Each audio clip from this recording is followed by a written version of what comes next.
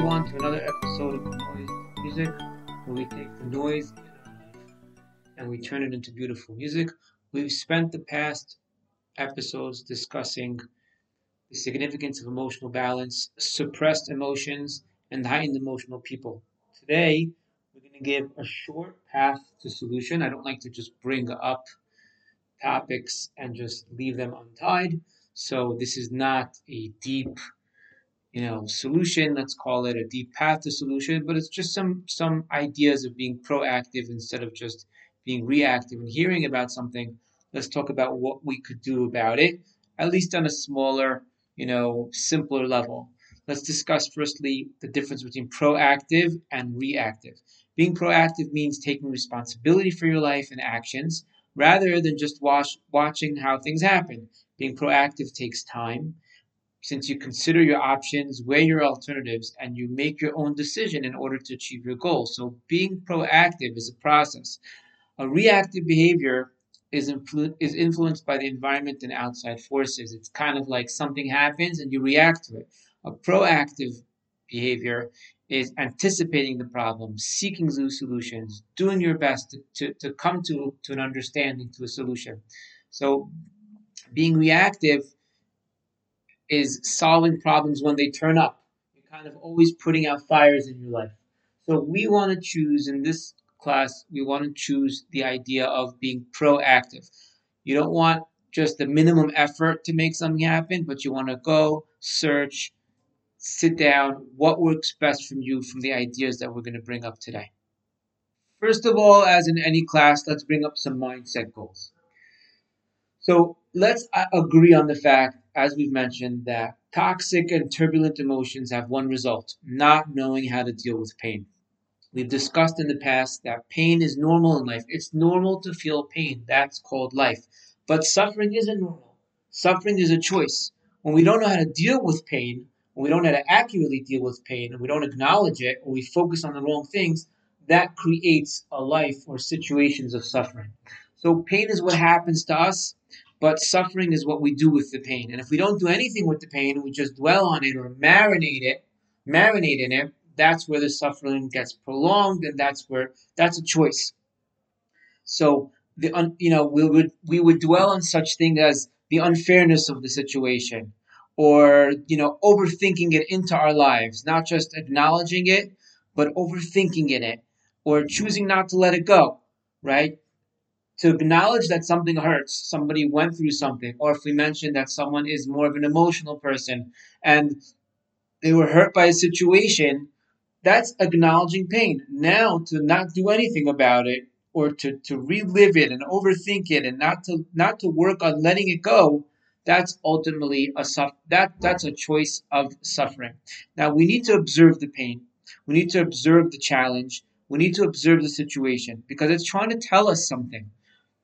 Just like we're kind of recapping, we've spoken in the past of an emotional pain or emotional situation, whether it be suppressed or it would be over emotional, is trying to express something to us, just like fever or a stomach ache is trying to say, hey, you ate something not good. This is also trying to say that situation, for some reason, was not good for me. Be it from a suppressed perspective, be it from an overly emotional perspective. Okay, that's great. That's called pain. Now, what do you do with that? What do you do with that? When we have heightened expectations and we don't really bring it into a realistic solution, that's when we are essentially prolonging the pain and turns into suffering. Okay, what can we do about some? How do we hear the message of what our solution is? So we spoke in the past about learning to create silence in the brain, and I'll say this parable because it's just so powerful, even though we mentioned in the past. I was giving a class once, and I was talking about learning to create silence in the brain so that you can hear the solution, you can see the solution, you can feel the solution. So the parable is, if you take a little pebble and you're sitting at a quiet pond and you throw the pebble into the pond, you place your finger on the water, you feel the ripples. Why? Because there's silence, there's no noise, there's no wind, there's no rain. It's just you can feel the smallest little pebble.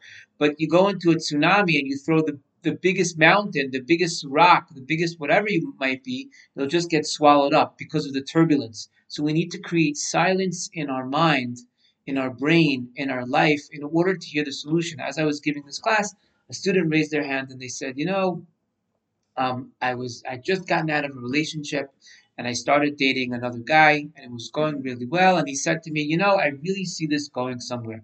And when the guy says to you, like, hey, I see this going somewhere, that's kind of saying, like, what's next? Let's get ready for something. And they went home and they started doing all these spiritual things and lighting candles and praying and all this solution. Give me a solution, God, give me a solution. Then they kind of hit themselves on the head and said, solution. What do you mean? God's telling you. You're being told directly. This guy is amazing guy that works so well for you is telling you, let's take it to the next step. The reason you don't see it is because of the fact that there's turbulence in your mind, there's turbulence in your life, and you just can't see the next step. And they obviously, as all good stories would end, got married and so on and so forth. But the point is learning to see a solution, whether we would be heightened emotional people or suppressed emotions or something to that extent. One of the steps needs to be creating silence in our life. Okay? As Eleanor Roosevelt said so wisely, no one can hurt your feelings without your permission. It's I was reading something interesting about the fact that why is it that sometimes people have a hard time taking even compliments? They tell you you're good at something. You did something great. You have a hard time. Why? Because you give so much weight to other people's judgment that even when they say something good, it's overbearing for us. It's overbearing for us. So we need to learn to, like we said, create silence in our mind. Be comfortable with our decisions. Be comfortable with where we are. That within itself will is a path towards a solution. We mentioned also Rabbi Akiva, in all the different stages in his life, he was able to learn not to allow the thought process of other people to dictate your actions. That's the power of being proactive versus reactive. Okay, so that's some mindset goals. What about on a practical level? How can I be? What can I be proactive with? So expression, learning how to get out your thoughts, to see them in front of you. There's something called free journaling, free writing. It's essentially journaling, but uninhibited. You simply sit in front of a computer with a pen and paper, whatever it might be, and write whatever comes to your mind without editing yourself in that situation. When you go back and read it, you'll start to pinpoint patterns or information that'll start to reveal how you feel. A lot of people, I have a lot of students that have a hard time identifying their emotions. So get into free writing, journaling. There's an app, it's called Penzu. No, I'm not making any percentage, but I really wish I was. That you can download and use. It's free and it gives the opportunity, whether it's on your phone or on your computer, to just set up thought processes. I want to write about this situation. I realize that in this predicament, I suppress my emotions. I realize in this predicament, I tend to be overly emotional. Why is that? And you just kind of go at it.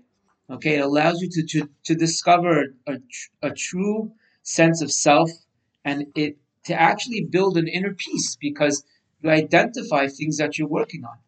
Okay, this next step in the process will be meditation. I'm not going to go into it because it's beyond the scope of this podcast, but just as an idea, why does meditation work? Because meditation is essentially rewriting a script in our mind. Our brain does not know the difference between what we tell it and what's true. If you tell it to be scared of little birds, then it will be scared of little birds. If you see a bee coming into the room and you get terrified, it's because you're telling your brain to react that way. It doesn't know the difference between reality and what is true, what you tell it. So the idea is to meditation is rewriting the script in your mind. It's reprogramming it. It's identifying the pain. It's seeing the outcome. It's going in that path and to really see what the future will hold from your emotional and mental perspective. You make resolutions. You are able to focus on creating a reality for yourself. Okay, that is what essentially meditation kind of brings to the table. I would like to say that something I suggest working on is sitting there and being able to meditate on what do I want more of in my life. We believe that we can, if we tap into the endless power, the endless energy that God placed into this world, then you can create your personal abundance from that infinite source. That's kind of a tool in terms of what meditation can do. Another short, you know, piece of advice that I could tell you, even though these things are a life journey and they need like, real guidance, but as I mentioned, I don't want to just, talk about topics and not at least give a sense of direction for you to be proactive about. It's called stop in the moment. S stands for stop everything the moment you become aware that you're feeling charged up. So you stop. This will create some space between you and the situation. Learn how to not react. So we're going to say, oh, but I'm suppressing. You're right. You are holding back, but you also don't want to make matters worse by reacting in the moment, right? When was the last time your parents or someone was upset at you and angry at you and just ranting and screaming that you actually heeded their advice? Never. So in that heated up, charged up moment, stop. That's S. T. Take a deep breath and bring yourself into a state where you can refrain from reacting. This is learning how to not, this is learning how to kind of take a pause, because I can almost guarantee you the reaction in that moment will probably not be the one that you want. Oh, objectively observe what's happening in the moment and how you're feeling. Give yourself a few moments to pull back and try and see what's the objective, what's really going on here. You know, be realistic about it. Understand that, hey, I'm a heightened emotional person and I'm probably overreacting. You remember the poem that we said, right? A touch is a blow, about how much highly emotional people overreact to situations and they actually see things differently than others do. So it could be this is your perspective of it, and your reaction that you want to have right now is an overreaction. P for stop is proceed cautiously and consciously in a way that'll unfold potential rather than create any more drama. So when you want to take the next step, think about the fact that you want to proceed with caution. You want to create and have a reaction that you can deal with the day after, not something that you know that's going to erase. So take a stop. S, stop. T, take a deep breath.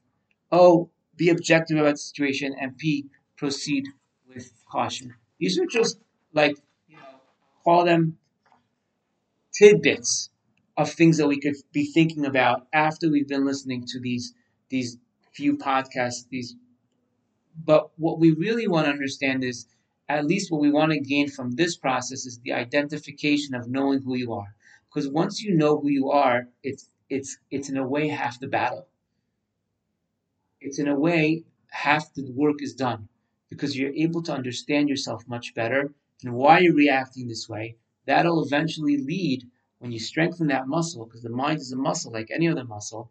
When you strengthen that muscle, that will eventually lead to you knowing yourself, knowing how to deal with yourself, knowing how to create a sense of balance and stability, because that's all we want. That's all we want.